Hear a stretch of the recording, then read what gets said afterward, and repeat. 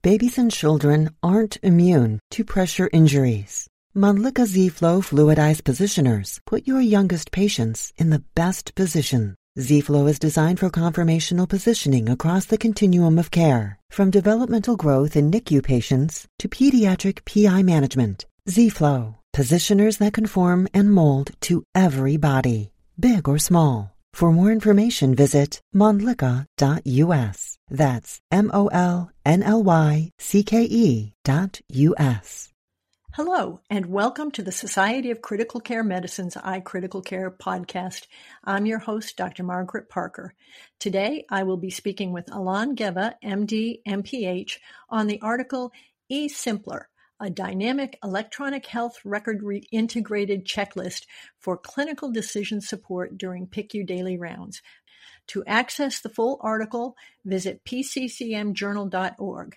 Dr. Geva is an associate in critical care medicine, the Department of Anesthesiology, Critical Care, and Pain Medicine at Boston Children's Hospital, and an assistant professor of anesthesia at Harvard Medical School in Boston, Massachusetts, as well as affiliated faculty in the Computational Health Informatics program at Boston Children's Hospital. Welcome, Dr. Geva. Thank you very much. Glad to be here. Before we start, do you have any disclosures to report? I do not. Okay. Well, would you start by giving us some background to your study? What kind of checklists have you been using in the past? What made you decide to work on a dynamic checklist? Well, let me say, first of all, Dr. Parker, thank you again for inviting me to speak here today, and thanks to SCCM for organizing this. I'm excited to share our work. We started, as you and others probably know, there's a lot of literature about checklists in general, and in particular in the operating room, starting especially with Atul Gawande's seminal work on improving patient safety. But the results of checklists in general has been more mixed, and in particular, there's lots of challenges with their implementation, particularly when it's kind of daily rounding workflow like we do in the ICUs. And nonetheless, we had been using a more static form of the checklist going back almost a decade. And that checklist, it started off as a piece of paper. It was a very distinct hot pink piece of paper that everyone at Boston Children's recognized well. But that checklist really was a checklist. You literally could just check off, did you talk about sedation? Did you talk about adjusting medications for renal dysfunction? But that checklist didn't actually provide you any information. It was just a reminder. So over time, as electronic health records started to be used more and more, and we integrated them better, we did digitize the checklist, and we started to pull some information in from the electronic health record that would be relevant for the checklist question. So we were able to, for instance, display the list of medication orders that the patient had, so that when you got a question in the checklist about medications, you could look at the medications in front of you and perhaps use that to inform your answer to the checklist questions. But most of the information in that checklist was still static. It still asked the same questions for every patient, regardless of their clinical context, and it didn't really give you a lot of information to help you with decision making the way we think about it. So it asked you if you should adjust medications for renal dysfunction, but it didn't give you any information about their renal function, for instance. So our goal here was to create a checklist that would be, one, easier to use, and two, provide you with more contextual information that you could use in using that checklist, so that the answers you gave to the questions in the checklist could be better informed. So how did you go about developing this new checklist? That seems like must have been quite a challenge. How did you go about doing it? It was a challenge. We have a wonderful IS department who I have to give a lot of credit to for the technical aspects of the checklist. The information is all there in the electronic health record. It's just a matter of integrating that information in a way that's logical for how clinicians think. So the principle that we set out with was to say that the checklist shouldn't ask you questions about things that it should already know the answer to. So, for instance, if it knows, because we document when a patient is receiving mechanical ventilation in the electronic health record, if it knows from the electronic health record that a patient is not mechanically ventilated, it shouldn't ask you questions about sedation for keeping patients comfortable while orotracheally intubated, for instance. So we used that kind of logic to kind of clean up the checklist, to make it more efficient, to try to reduce the number of clicks, to try to reduce the cognitive load that the checklist required of users. The other thing we did is to try to integrate clinical decision support into that checklist. So one of the questions that the original Simple always asked was, does the patient require stress ulcer prophylaxis, GI prophylaxis? And as many of the listeners know, there's been a shift over my relatively short career from giving stress ulcer prophylaxis to every single patient basically in the ICU, to recognizing some of the potential harms of stress ulcer prophylaxis and really trying to target it a little bit better towards the patient in whom the benefits would outweigh the risks. And I don't want to get into the details of that because that's a little outside the scope of this discussion. But one of the things we try to do is actually not just ask our clinicians, should this patient be on stress ulcer prophylaxis, yes or no, but actually give them information to guide their answer to that decision, to say, here are some indications for stress ulcer prophylaxis that experts agree on, and here's which of these criteria our patient here that we're rounding on right now actually meets. So this patient is getting high dose steroids, therefore that is an indication for stress ulcer prophylaxis. Or conversely, there is no indication that we recognize for stress ulcer prophylaxis. That doesn't mean necessarily that the patient shouldn't be on it. You can still order it, but at least we don't see from our electronic health record data an obvious reason that the patient should be on stress ulcer prophylaxis. And maybe we were hoping with this kind of non-intrusive clinical decision support, we might gently guide clinicians to using less stress ulcer prophylaxis when it wasn't indicated. So we tried to keep something called the 5 rights of clinical decision support in mind when we designed this clinical decision support. Basically, the 5 rights suggest that CDS, clinical decision support, is most effective when it's delivered to the right person through the right intervention format and the right channel at the right time in their workflow. And so that's a fancy way of saying you want to give information that someone knows what to do with and what he or she should do with that information when they get it. So by integrating this clinical decision support directly into the rounding format, it allowed our fellows, who usually are the ones who we say run the Simple checklist, who are going through this checklist while we discussed all the other patient care elements during rounds, they could integrate that information in the appropriate point during rounds and actually guide our residents or NPs or the other frontline clinical staff in our multidisciplinary rounds with the nurses to have a discussion about that care element and make adjustments to orders, for instance, to if a patient should be on stress ulcer prophylaxis, to put in an order for ranitidine if one did not exist and the patient should be on it right at that point during rounds. The other important thing we did in this context, I should mention here, is that we really put in the relevant orders for that part of the checklist right in that section of the checklist. So rather than just having a medication list in the middle of the checklist as a separate section like we used to have, what we did with this update was when we asked, should this patient be on stress ulcer prophylaxis, for instance, we actually put into the checklist, pulled from the EMR, here is the stress ulcer prophylaxis that this patient is ordered for. This patient is already ordered for ranitidine, or this patient is not ordered for stress ulcer prophylaxis, but they should be. So there's your prompt to maybe go ahead and order them for it. Are there differences in the issues that get addressed with your new eSIMPLER compared to your original Simple checklist? We didn't change the content too much. We tried to, which helped us to be able to compare between the original eSimple and eSimpler, because we had our focus areas for the ICU, which were our focus areas both in the original era with eSIMPLE and our new era with eSIMPLER. So we focused on sedation, which was both maintaining sedation while a patient was intubated and weaning sedation after they were extubated. We focused on invasive lines and tubes. That's the I in the acronym for SIMPLER. We focused on medications and measurements, which included adjustment for renal dysfunction or hepatic dysfunction if present, as well as making sure we were dosing medications for appropriate weights.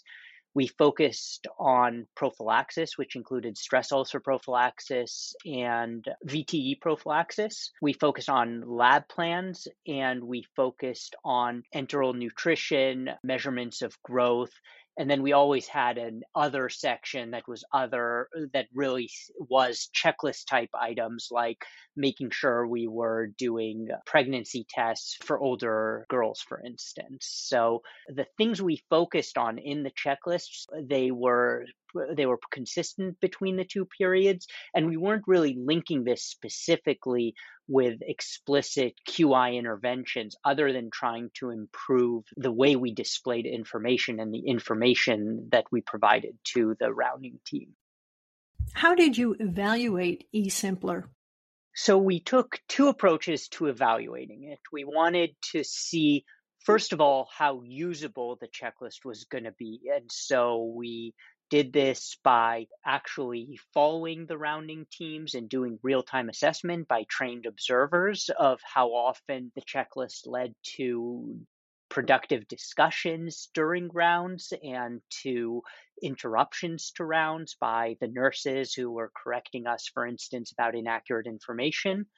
We also looked at how long the checklist added to rounds, because other studies have found that the time to use a checklist was a significant predictor of its usability and how often it was used and how much it improved outcomes in those units.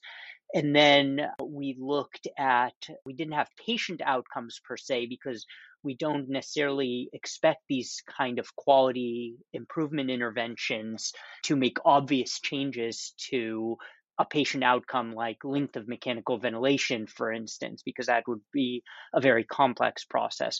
But we did look at how consistently our indications for stress ulcer prophylaxis matched our orders for stress ulcer prophylaxis, how often we prescribed VTE prophylaxis. We also looked at the number of line days for central venous catheters, how often we were measuring weights to keep track of patient weights on a regular basis, and length and head circumference as well for appropriately aged patients. So we looked at those kind of process measures as well.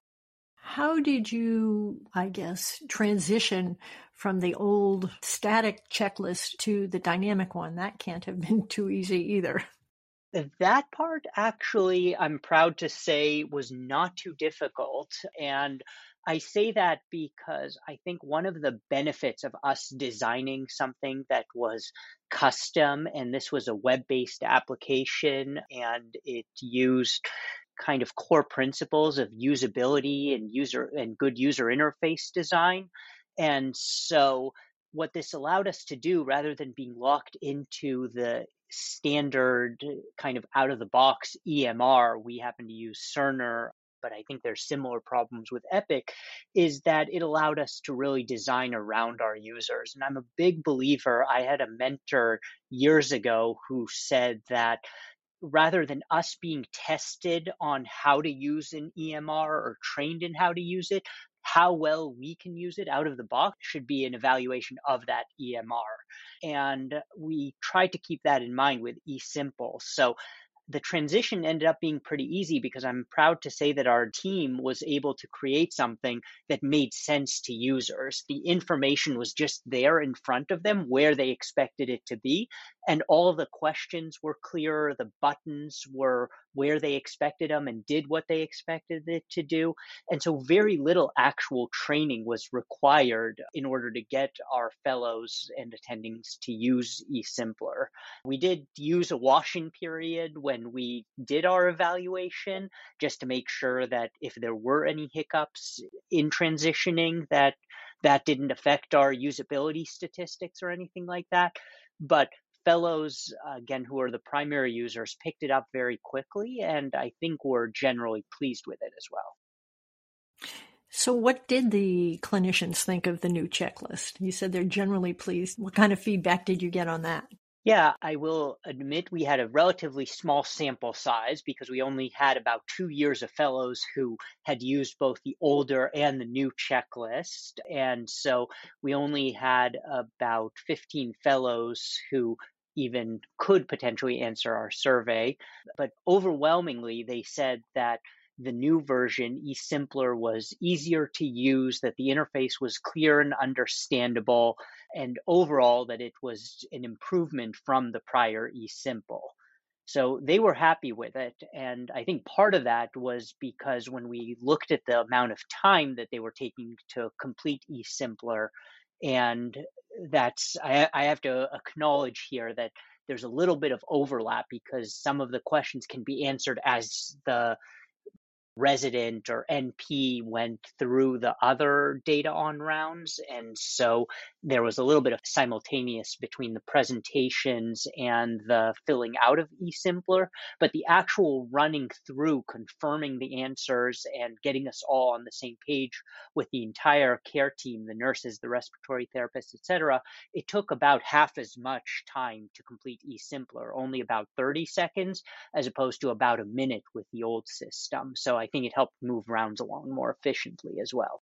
What about the process measures? Did you find a change in the process measures you looked at? We did. We found that most of them improved. They were small improvements, as expected, given the complexity of critical care and all the factors that go into it. But we reduced the mismatch, for instance, between stress ulcer prophylaxis orders and between the indications for stress ulcer prophylaxis by about 5%, from 14% to 9%. We increased the number of patient days that VTE prophylaxis was prescribed by about 16%, and we increased the number of when patients had renal dysfunction as quantified by their estimated GFR, we increased the percent of days that clinicians recognized that medications should be adjusted for renal dysfunction as well. So we improved over a bunch of our process measures. There were a few that did not improve, we should acknowledge, like the central venous catheter utilization did not actually change between the two epochs. But I think some of that is not necessarily unexpected because all we did for central lines in eSIMPLER as opposed to eSimple was improve the clarity of the display there. We didn't really have significant new clinical decision support that could help clinicians get central lines out any sooner than they otherwise might. And we were already, I think, pretty good about knowing which central lines were in. So not everything had a change. This isn't a panacea. It was not a cure-all for all our process improvement measures, but across a wide array of areas that we did concentrate on with this checklist, we were able to show improvement in those process measures. Is this a tool that could be applied at other institutions? I certainly think that the concept could be applied in other institutions. It's one of the things that I think is really helpful in designing tools like this is having them customized to the workflows of that particular institution. And I suspect even different ICUs or other units like an oncology or BMT unit within an institution might have different needs. And so I think it's important to engage not just the technical folks from the ISD side, but also the clinicians as well to really design a tool that fits with your workflow and with what you want to get out of it. Because It's one of those things that's going to be perfectly designed to achieve the ends for which it is designed. So I think a lot of clinician engagement, iterative process is really important in designing a tool that would be helpful to clinicians. The other thing that I think is an important limitation of this work to acknowledge is that we did not build it using standard ontologies. We built it using our Cerner EMR, and more specifically, we even built it, our Cerner EMR is very far from the standard Cerner EMR build. And so this is not something that could be plugged into another institution and start working out of the box. A lot of customization and a lot of what we call mapping of data elements would need to take place. And partly that has to do with just the non-standard nature of our EMR internally at Children's Hospital. And so we had to do it that way. But part of it, I think, is also a limitation of these standard ontologies. I work with Ken Mandel, who is one of the pioneers of Smart on Fire applications, this idea of being able to have an app store for EMR applications that would be plug and play. And FIRE is an acronym for a standard that is meant to be usable across EMRs as a way of exchanging health data, and is becoming more and more accepted.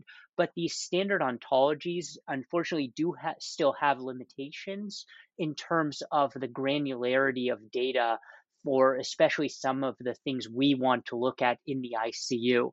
And the seminal example of that for me is dosages for continuous infusions. These standard ontologies have concepts for medication administration, certainly, but they're not really designed around minute by minute or sometimes second by second titration of doses that are micrograms per kilogram per hour, let's say, for something like a fentanyl infusion.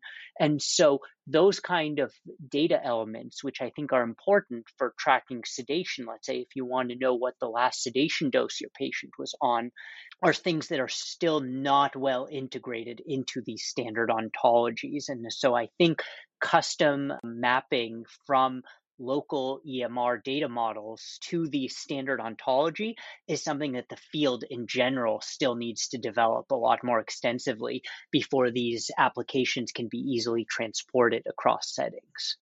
Where would you like to go next in your search to improve the use of checklists or improve the flow of rounds or the care of the patient in general? What would you think is your next step? I would love this is not my next step because this is a dream state farther down in the future, I think, unfortunately. But where I would love for this to go, the next step, to truly make this follow the 5 rights of clinical decision support that we talked about, and to really help clinicians integrate it better into the workflow, is to integrate these kind of checklists into the EMR. So right now we pull, as I said, we have a custom web application that pulls information out of the EMR, and we track the data and we track the results. So we record it into a database, but we're not able in an integrative fashion to have the flexibility of our custom design to do that web-based application development, and also have the benefits of writing directly into the EMR, not just as a static document, but as a dynamic process that allows the clinicians, as they answer checklist questions, for instance, to put in orders, to use those data elements to help automate or facilitate the attending's documentation that we have to do for billing and compliance purposes, for instance. So better true integration, deep integration with the EMR is one of my longer term hopes and wishes for this kind of thing.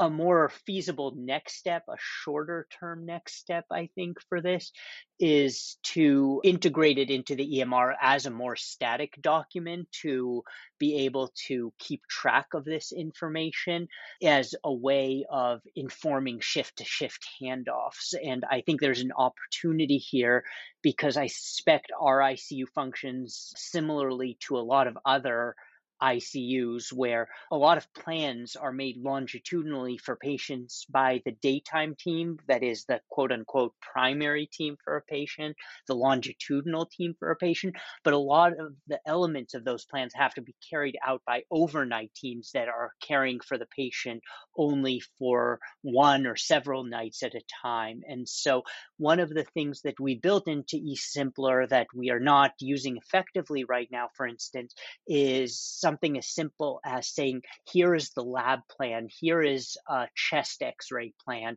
here is a fluid balance goal for this patient. And we're making those plans as part of our morning rounds, and we hopefully record those in our notes, but we aren't summarizing it in a way that a night team can get quick and easy access to it and use it to inform their plans in a way that facilitates night rounding and the overnight patient care. So that's one of the quality improvement things that we're working on with eSIMPLER. You've got some great ideas and you've done some great work here. Do you have any additional comments you'd like to make? Just that I really, again, I said this at the beginning, and I really want to say again, we are very fortunate in my department to have wonderful support from a very wonderful group of programmers who come from various backgrounds. And I really think that in terms of the future of pediatric critical care, I really hope we are able to further develop these kind of collaborations between clinicians, informaticists, programmers, data analysts, and really create clever and original applications that can facilitate and improve our care in ways that traditional EMRs, which in many ways are just digital versions of our paper records, aren't able to do. Well, thank you very much for talking with us today, Dr. Geva. This really has been very interesting and informative. Thank you very much again for having me, Dr. Parker. I really enjoyed our conversation. Me too. We have been talking with Dr. Alon Geva from Boston Children's Hospital about the article eSIMPLER, a dynamic electronic health record integrated checklist for clinical decision support during PICU daily rounds, published in May 2021, Pediatric Critical Care Medicine. This concludes another edition of the iCritical Care podcast. For the iCritical Care podcast, I'm Dr. Margaret Parker. Babies and children aren't immune to pressure injuries. Mundlika Z-Flow fluidized positioners put your youngest patients in the best position. Z-Flow is designed for conformational positioning across the continuum of care, from developmental growth in NICU patients to pediatric PI management. Z-Flow, positioners that conform and mold to every body, big or small. For more information, visit mundlika.us. That's MOLNLYCKE.US. Margaret M. Parker, MD, MCCM, is a professor emeritus of pediatrics at Stony Brook University in New York and is the director of the Pediatric Intensive Care Unit, ICU, at Stony Brook University Medical Center. She is a former president of the Society of Critical Care Medicine and currently serves as associate editor of Critical Care Medicine and senior associate editor of Pediatric Critical Care Medicine.